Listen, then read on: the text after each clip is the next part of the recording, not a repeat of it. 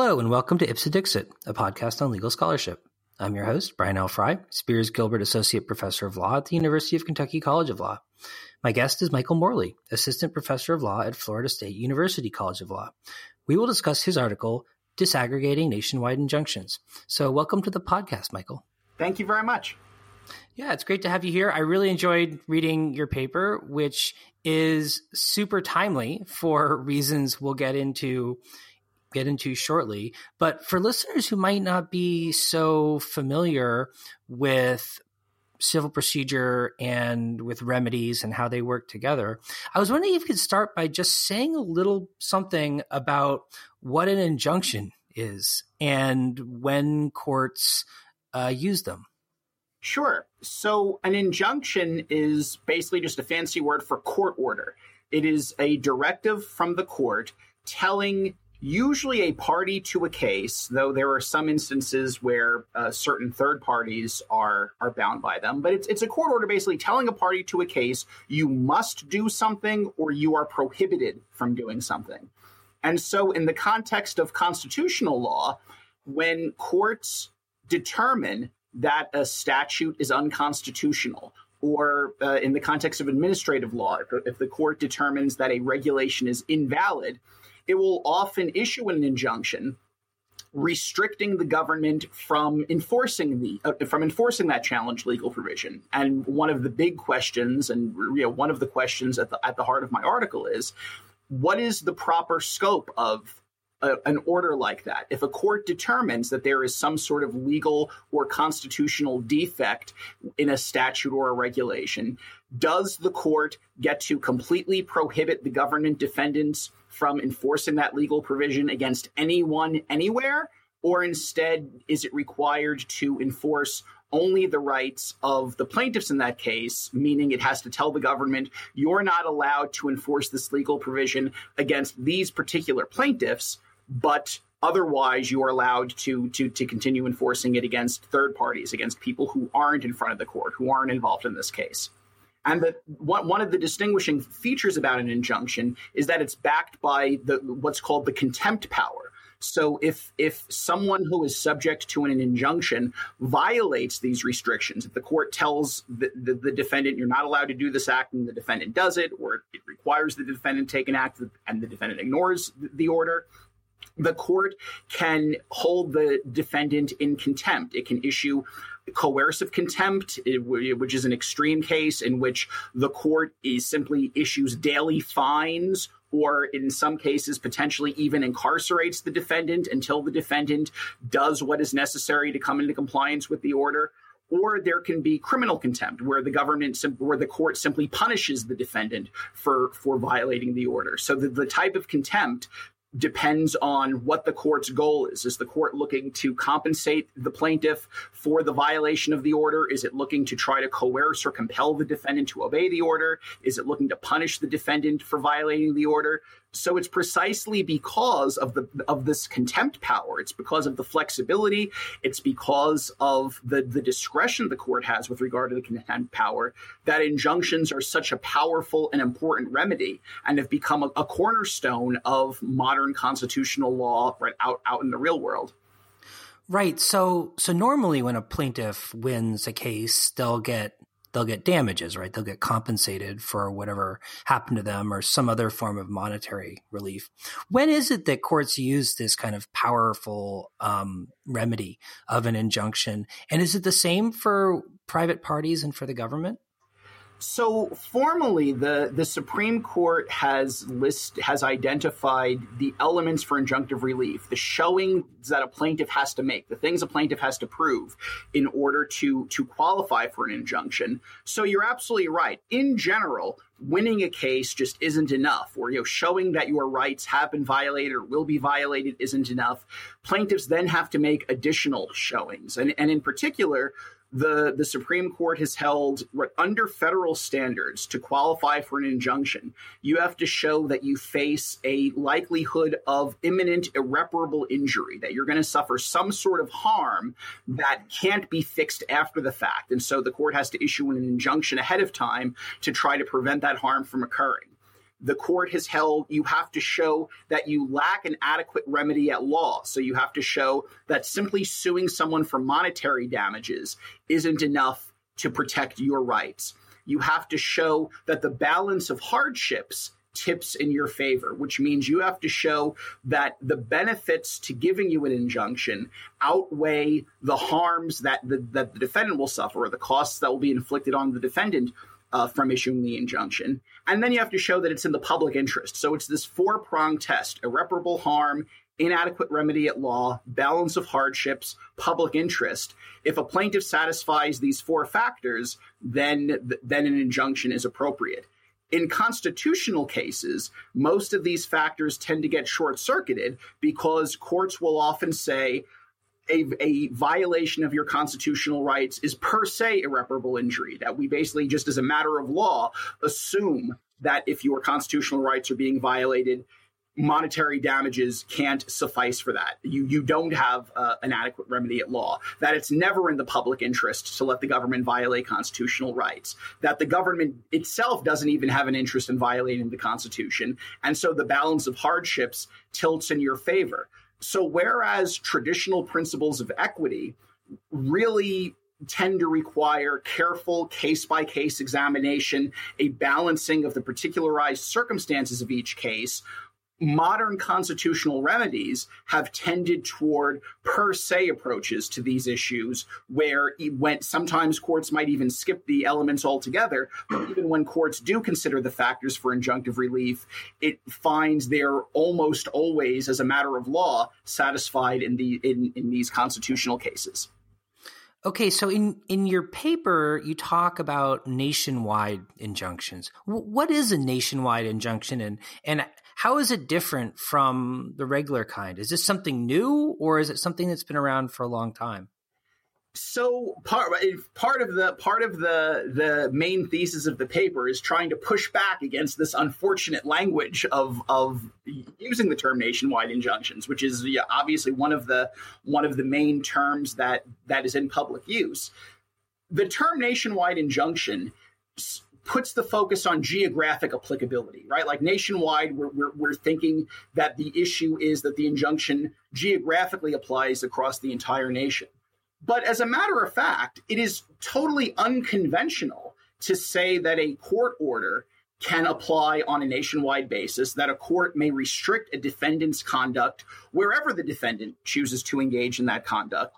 The real heart of the modern controversy and the real issue that sparked this paper isn't so much the geographic scope of these injunctions or the geographic breadth of these injunctions, but rather whose rights is the court enforcing? Traditional principles of equity provide that a court traditionally is permitted to grant relief to the plaintiffs before it. So it is required to craft injunctive relief in order to protect the rights of the particular plaintiffs in a case.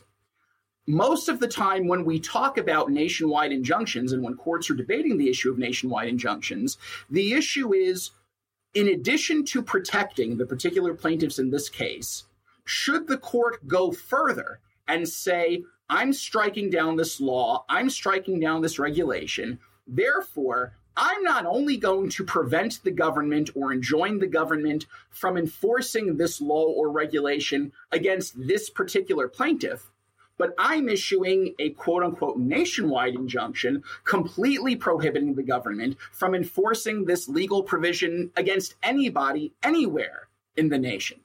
And so the nomenclature, the term nationwide injunction is a little bit misleading because everyone agrees that for the particular plaintiffs in a case, it would generally be appropriate for the court to say, you, government, are not allowed to violate this plaintiff's rights. You are not allowed to enforce this challenged legal provision against this plaintiff anywhere in the nation. And so in that sense, right, a nationwide injunction is generally unremarkable and not really subject to debate.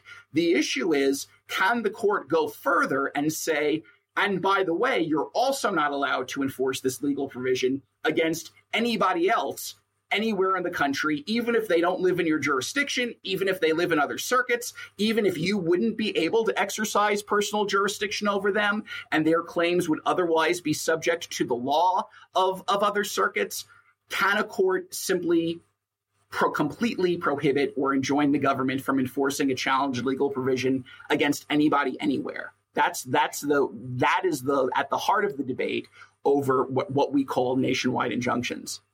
Yeah, and in your paper, you provide a kind of taxonomy of the different kind of categories of kinds of actions or kind of relationships between parties and procedural stances that we seem to have lumped together under the headline or under the banner nationwide injunctions, and explain why they all present really different policy questions which demand kind of different policy responses. I thought that was really clever and interesting. And I was wondering if you could spend a minute talking about sort of how you break out those different kind of classes of actions and why you think we should think about them differently. Sure. So as I had said, and then that really is, or one of the main contributions the paper is seeking to make, the notion that although we colloquially and somewhat loosely use this term nationwide injunction, it is a they, not an it, that there are actually 5 different types of court orders that have been called nationwide injunctions, that reasonably could be called nationwide injunctions. And this broad category of nationwide injunction actually introduces more confusion and more uncertainty and muddies the doctrinal analysis, that it would actually be a lot easier and clearer if, rather than thinking about things at this general level, we actually break out these 5 particular categories of court orders, because each one does raise very, very different constitutional concerns, different concerns under the rules of civil procedure, under questions of fairness, questions of policy. And so it actually is erroneous to apply the same analysis to these 5 different categories. So very, very briefly running through them. The first category I refer to as a nationwide plaintiff-oriented injunction, which, as its name suggests, is an injunction that is tailored to enforcing the rights of the particular plaintiff or plaintiffs before the court. And this is right in individual plaintiffs in a non-class case. And a plaintiff-oriented injunction, precisely because it's tailored to enforcing the plaintiff's rights, doesn't raise concerns. That is consistent with traditional principles of equity. It is consistent with the limits of Article 3. And to say that such injunctions have nationwide scope, again, is wholly consistent with traditional equitable principles. The fact that the government is prohibited from violating the plaintiff's rights, regardless of where in the country geographically that violation would occur. The parties' rights have already been settled. The court's judgment is binding on both parties as a matter of res judicata, even in other jurisdictions. And so nationwide plaintiff-oriented injunctions don't really raise any concerns. The second type of quote-unquote nationwide injunction I call a nationwide plaintiff class injunction. And this is a case where a court has certified a nationwide class of all similarly situated right holders under Federal Rule of Civil Procedure 23b2. Now, in this case, a court can grant class-wide relief, right? Under general equitable principles, as well as Article 3, the court has the power to grant relief to all the plaintiffs before it. And so if you have a nationwide class, then yes, a nationwide injunction enforcing the rights of all of those class members would be the appropriate remedy. With regard to nationwide plaintiff class injunctions, my main suggestion is that the issue isn't so much the scope of the relief or the scope of the injunction, but rather the scope of the underlying class. That the main issue isn't should the court issue a class-wide injunction, but rather should the court be certifying a nationwide class.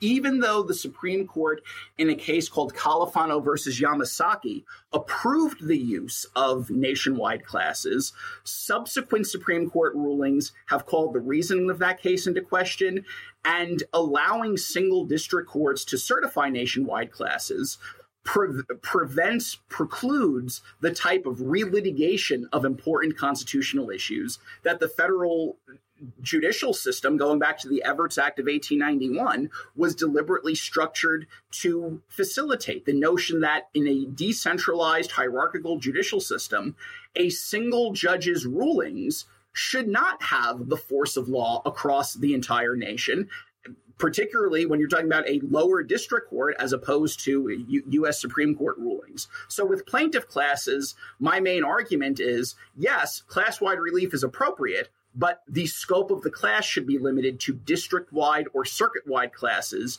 rather than nationwide classes in these types of public law or constitutional cases.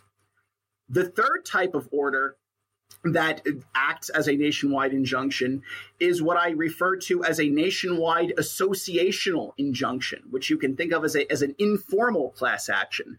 And this is where an entity goes to court ostensibly on behalf of its members and says, we are asserting associational standing to enforce our members' rights, and so we're seeking an injunction completely prohibiting the government from enforcing this law against anyone, anywhere. And so I suggest that associational standing cannot be used to circumvent the restrictions on the proper scope of injunctive relief. And so in associational cases, the court is required to tailor relief to the members whose rights the entity is asserting, and can't simply say, well, because this is an entity, as the plaintiff, we're just going to completely enjoin enforcement of the challenged legal provision altogether. The fourth type of order, and really the one that's at the heart of most legal disputes over this issue, is what I refer to as a nationwide defendant-oriented injunction, right? Earlier, I talked about plaintiff-oriented injunctions, which are tailored to enforcing the rights of the plaintiffs before the court. Defendant-oriented injunctions, in contrast, aren't about the particular plaintiffs. Rather, they say, you government defendant, you government official, you government agency are hereby prohibited from enforcing this challenged legal provision against anyone, anywhere in the nation. And so most of the time, when we talk about the debate over nationwide injunctions, we're really talking about what I refer to as defendant-oriented injunctions. They're not about enforcing the rights of the plaintiffs before the court. It's not a class action case where you have all the right holders as a class before the court, but rather the main focus is on the defendant and the defendant's activities, and the notion that because the court has struck down the statute or has determined that the statute is facially unconstitutional, or the executive order is facially unconstitutional, therefore it must completely prohibit the defendant from enforcing that provision against anyone, anywhere. And one of the main points of the article is building on some of my own prior scholarship, pointing out all the various reasons, which I'm happy to talk about, why these defendant-oriented injunctions are improper.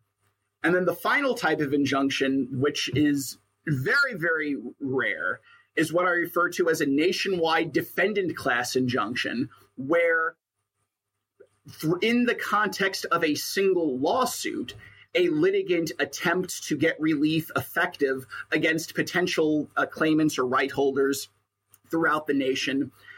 The main theoretical use of this would be if you had a federal statute that created a private right of action, but did not vest enforcement responsibility in a federal agency.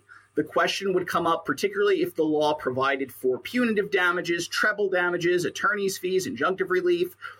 How could an entity seek pre-enforcement review of the constitutionality of a federal law that just creates a private right of action? If you don't have an enforcing official to sue, to seek an injunction or declaratory judgment, you would have to sue a potential plaintiff.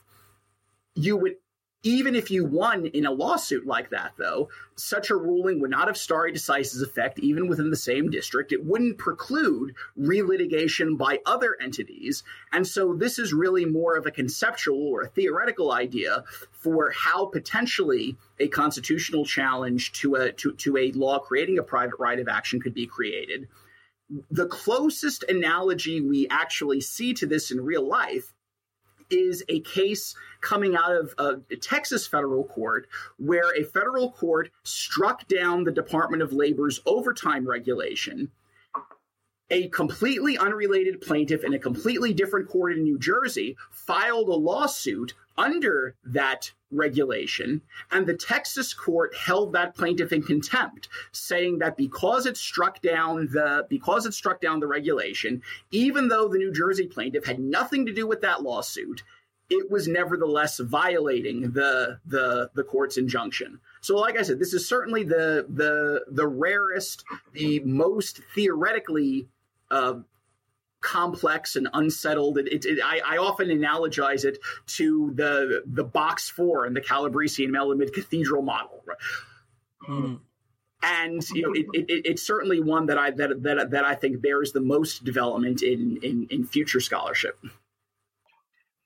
Right. So it struck me that the defendant-oriented injunctive actions were sort of, in some respects, like the core of the argument in the paper. And I was wondering if you could talk a little bit about the problems with the defendant-oriented injunctive actions and then relate them to the defendant class-oriented injunctive actions, and sort of talk a little bit about your thoughts about sort of why people want to bring these actions in the first place, and how they could be structured in a way that's more consistent with sort of broader policy goals. Sure. So the main point of a defendant-oriented injunction, as we talked about before, is that rather than enforcing the rights of the particular plaintiff before the court, the court is saying you, government defendant, cannot enforce this provision against anyone anywhere. And so I suggest in the piece that this raises a minimum of 5 different concerns. Most basically, we have Article 3 restrictions. A plaintiff generally only has standing to assert its own rights. And part of the standing analysis is the plaintiff has to show that the relief that it is seeking will redress the harm to itself, the harm that that particular plaintiff has suffered.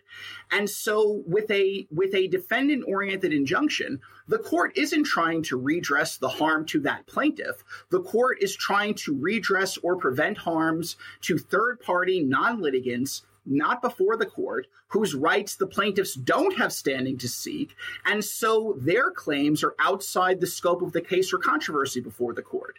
So just as the plaintiffs don't have standing to seek to enforce the rights of third parties, it's outside the scope of the court's Article 3 power to issue an injunction unnecessarily tailored to enforcing those third parties' rights.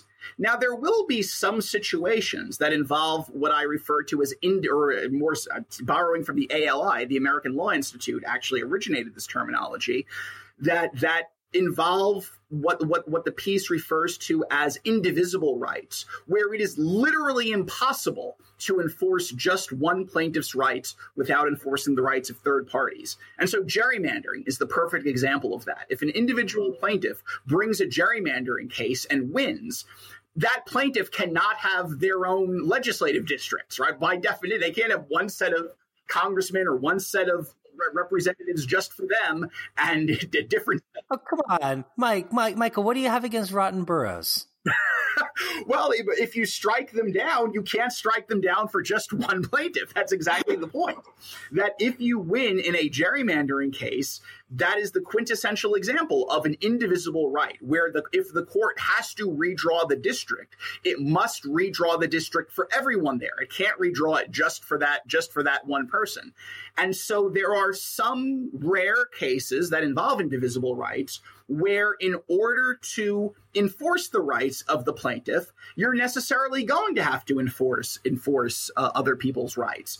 I think there's a very strong argument that desegregation cases are like that. That if you have a right to a desegregated school district, it is literally impossible for that right to be afforded just to you. That desegregation necessarily requires the rights of third-party non-litigants to be enforced. There's no such thing as integrating just one person.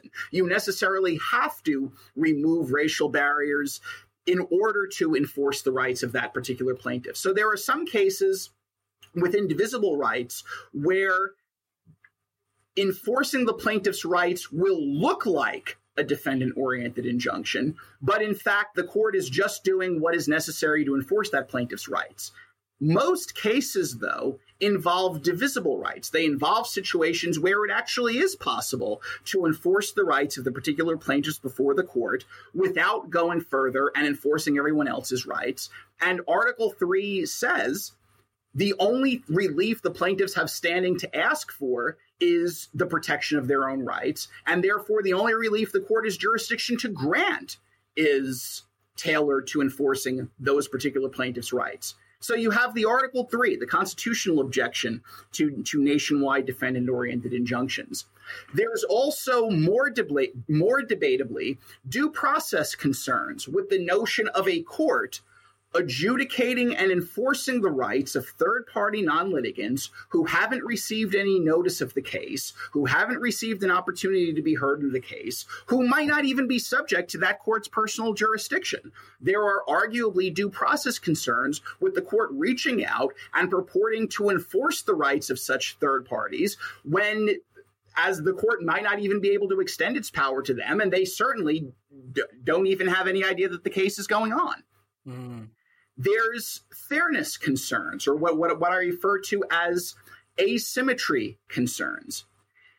If courts are allowed to grant nationwide defendant-oriented injunctions, that means if a single plaintiff wins a single lawsuit against the government can be completely prohibited from enforcing the challenged provision against anyone anywhere.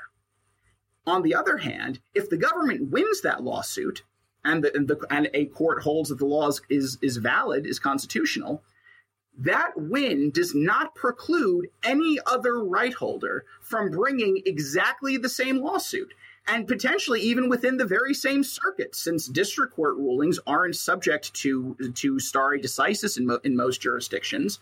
So one of the fairness issues about nationwide defendant-oriented injunctions is that a favorable ruling for any plaintiff anywhere redounds to the benefit of all plaintiffs, whereas an unfavorable ruling has no effect on the rights of other plaintiffs, does not preclude, does not limit any relitigation by other plaintiffs. And so the government literally has to win every single case everywhere against everyone, or else it runs the risk of completely having a statute invalidated against anyone. And so that type of asymmetry, the asymmetrical stakes, the need to force as the government to effectively run the board, is another problem of nationwide defendant-oriented injunctions. A fourth concern arises from the rules of civil procedure, the notion that we already have a procedural mechanism for bringing third-party non-litigants before the court, right? Congress specifically amended the rules of civil procedure in the late 1960s in order to facilitate civil rights litigation, no less, to allow what's called Rule 23b2 class actions, which are class actions in which the parties seek injunctive relief. And so for a court to grant effectively class-wide relief in a non-class case without going through class certification procedures, without going through class identification procedure, or class definition procedures, violates Rule 23. If you have an express procedural mechanism for litigating cases on a class-wide basis, courts cannot grant class-wide relief outside of that context. And then finally, the last main concern about nationwide defendant-oriented injunctions traces back to what I was talking about earlier about the structure of the federal judicial system.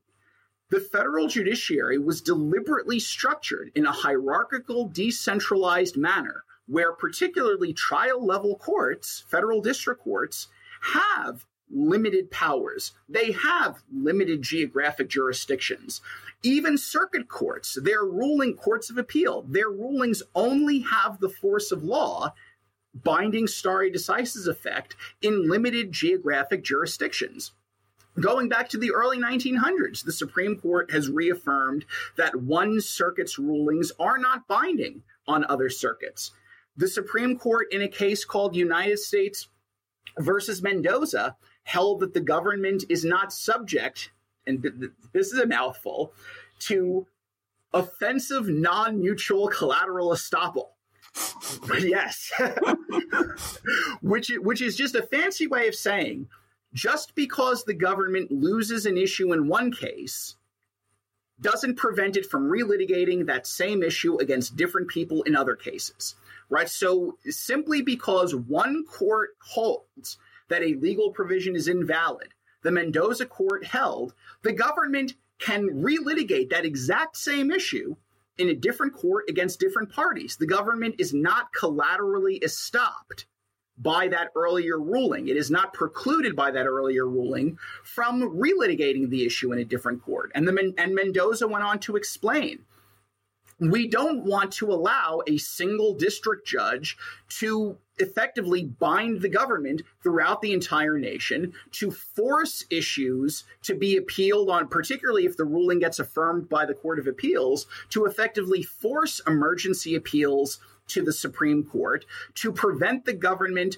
from determining whether a case presents an important constitutional issue or an important legal issue in an appropriate factual context, in a factual context that will best facilitate resolution, as opposed to extreme facts or complicated facts or unusual facts or ones that aren't going to generate a good or clear or effective legal ruling. Mendoza emphasized, we want circuit splits. The Supreme Court uses circuit splits as a proxy for determining what issues to adjudicate, and circuit splits allow the court to see the practical consequences of different legal rulings, the effects different approaches to the law have on potentially other bodies of law, and so allowing for circuit splits creates, to borrow a phrase from the federalism context, laboratories, if you will, where the court can see the actual effects of different approaches to the law. If you allow a single district court ruling to completely invalidate a law or a regulation across the entire country, including in places where, and for right holders on whom that court's rulings don't even have the force of law, don't even have stare decisis effect, you are taking away from the structure of the judicial system. You are taking away from that decentralized hierarchical nature and turning these rulings into nationwide emergencies where through stays and emergency appeals, you have 300 million people's rights being flicked on and off as like a light switch, where a district court enters a nationwide injunction, then the Court of Appeals stays it, but the en banc court vacates it, then the Supreme Court stays it. And all of these cutting-edge constitutional issues are being litigated, sometimes in the matter of days, under what William Bode refers to as the court's shadow docket.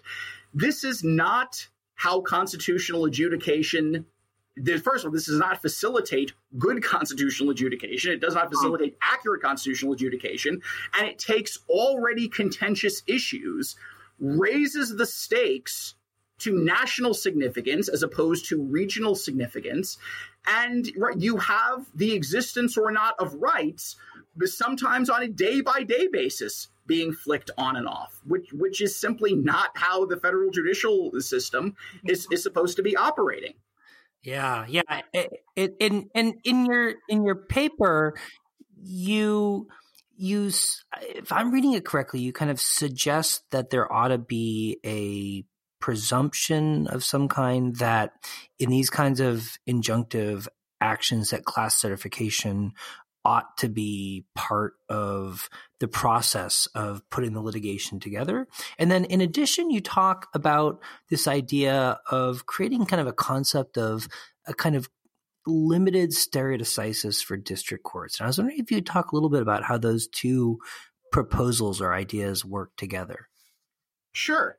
So the main point of most modern public law litigation from the perspective of particular plaintiffs, and especially here, I'm thinking of litigation that is either brought in the name of or that is facilitated by institutional plaintiffs, right? Often it isn't so much about enforcing the rights of particular litigants, but rather they're trying to either generate precedents that will have nationwide effect, or they're trying to enforce the rights of everyone. And so what's really at stake here in part is a conflict between two different models of the federal court system, right? The question of what is the main role of the federal courts? Is it to play a dispute resolution function where its main focus should be on enforcing the rights of particular parties? Or instead, does it play more of a law declaration function where its main point is acting as a check on Congress and overseeing the states, in which case we perhaps would be less than precise about ensuring that it respects particular limits, and we would want it to be more aggressive in issuing sweeping orders and acting as something of a roving commission to prevent constitutional violations from occurring. So given that at least part of the intent of a lot of public law litigation is to benefit many people or to protect the rights of many people at once, part of the point of my paper and this taxonomy is to say injunctions aren't the only way to do it, that courts have other weapons in their arsenal that precisely in light of the numerous concerns that nationwide defendant-oriented injunctions raise, we don't have to twist and violate Article 3 and the rules of procedure and these fairness considerations in the structure of the judicial system. We can look to other tools in the court's arsenal. So one possible solution, which is I don't think is the best solution, but is certainly better than the status quo, one possible solution is district-wide or circuit-wide classes under Rule 23b2. And so that is at least something of a compromise where the geographic scope of the court's ruling and the people to whom the court's ruling applies extends beyond just a handful of individual plaintiffs. But conversely, a single district court ruling is not affecting the rights of all right holders throughout the nation. So you have some relitigation, you allow for some percolation of issues throughout the system, you allow for circuit splits, you don't require the first case at the circuit level to be appealed immediately to the Supreme Court on an emergency basis. But yet also, you don't have the overwhelmingly duplicative litigation specter of every single right holder in the country purporting filing their own lawsuit, which of course is unrealistic anyway. I mean, one of the main concerns that advocates of nationwide defendant-oriented injunctions point out is the fact that many indigents, even just many middle-class Americans, don't have the money to go to court and enforce all of their rights. And so they have to rely on other litigants. They have to rely on other litigation to have their rights vindicated. And so one way of doing this is through circuit-wide or district-wide class actions under Rule 23b2.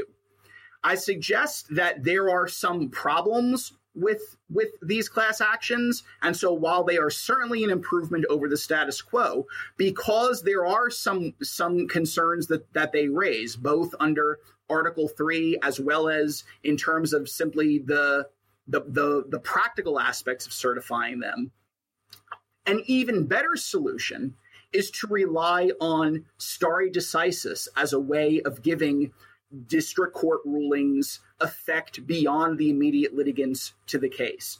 there is no reason why we couldn't afford district court rulings stare decisis effect either within the same judicial district or potentially even on a circuit-wide basis. So a district court ruling within a circuit could potentially even be binding on other district courts within that same circuit.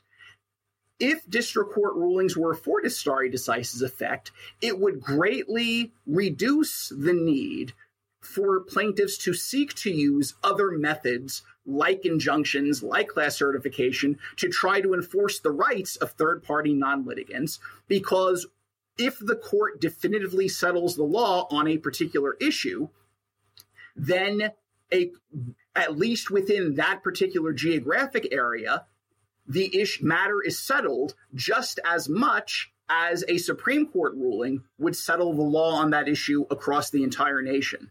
So using stare decisis, I ultimately suggest, is an overlooked way of alleviating many of the problems that nationwide defendant-oriented injunctions create, while striking a balance between recognizing the decentralized hierarchical nature of the judicial system, recognizing the Article III limits on what plaintiffs are allowed to seek, while also having some mechanism through which third parties can benefit from favorable court rulings, some mechanism that avoids the need to have every single right holder go to court to try to enforce their own rights unless and until a circuit court or eventually the Supreme Court has the chance to rule on an issue. Great. Well, Michael, thank you so much. It's been a real pleasure talking to you about your paper. And I must say, I learned an awful lot about how injunctive relief works in these contexts, both from reading your paper and from talking to you. Well, I'm thrilled to be here. Thank you so much for having me. I'm excited to have a chance to get to talk about it.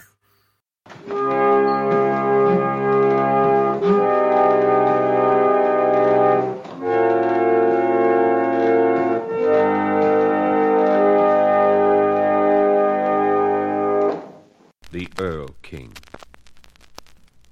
Who rides so late in a night so wild? A father is riding with his child. He clasps the boy close in his arm. He holds him tightly. He keeps him warm. My son, you are trembling. What do you fear?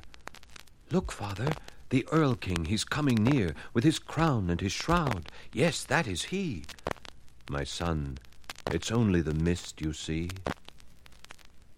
Oh, lovely child, oh, come with me. Such games we'll play, so glad we'll be. Such flowers to pick, such sights to behold. My mother will make you clothes of gold. Oh, father, my father, did you not hear the Earl King whispering in my ear? Lie still, my child, lie quietly. It's only the wind in the leaves of the tree. Dear boy, if you will come away, my daughters will wait on you every day. They'll give you the prettiest presents to keep. They'll dance when you wake, and they'll sing you asleep. My father, do you not see the Earl King's pale daughters waiting for me? My son, I see what you say. The willow is waving its branches of gray. I love you, so come without fear or remorse, and if you're not willing, I'll take you by force. My father, tighten your hold. The Earl King has caught me. His fingers are cold. The father shudders. He spurs on his steed. He carries the child with desperate speed. He reaches the courtyard, dread. There, in his arms, the boy lies dead. November night.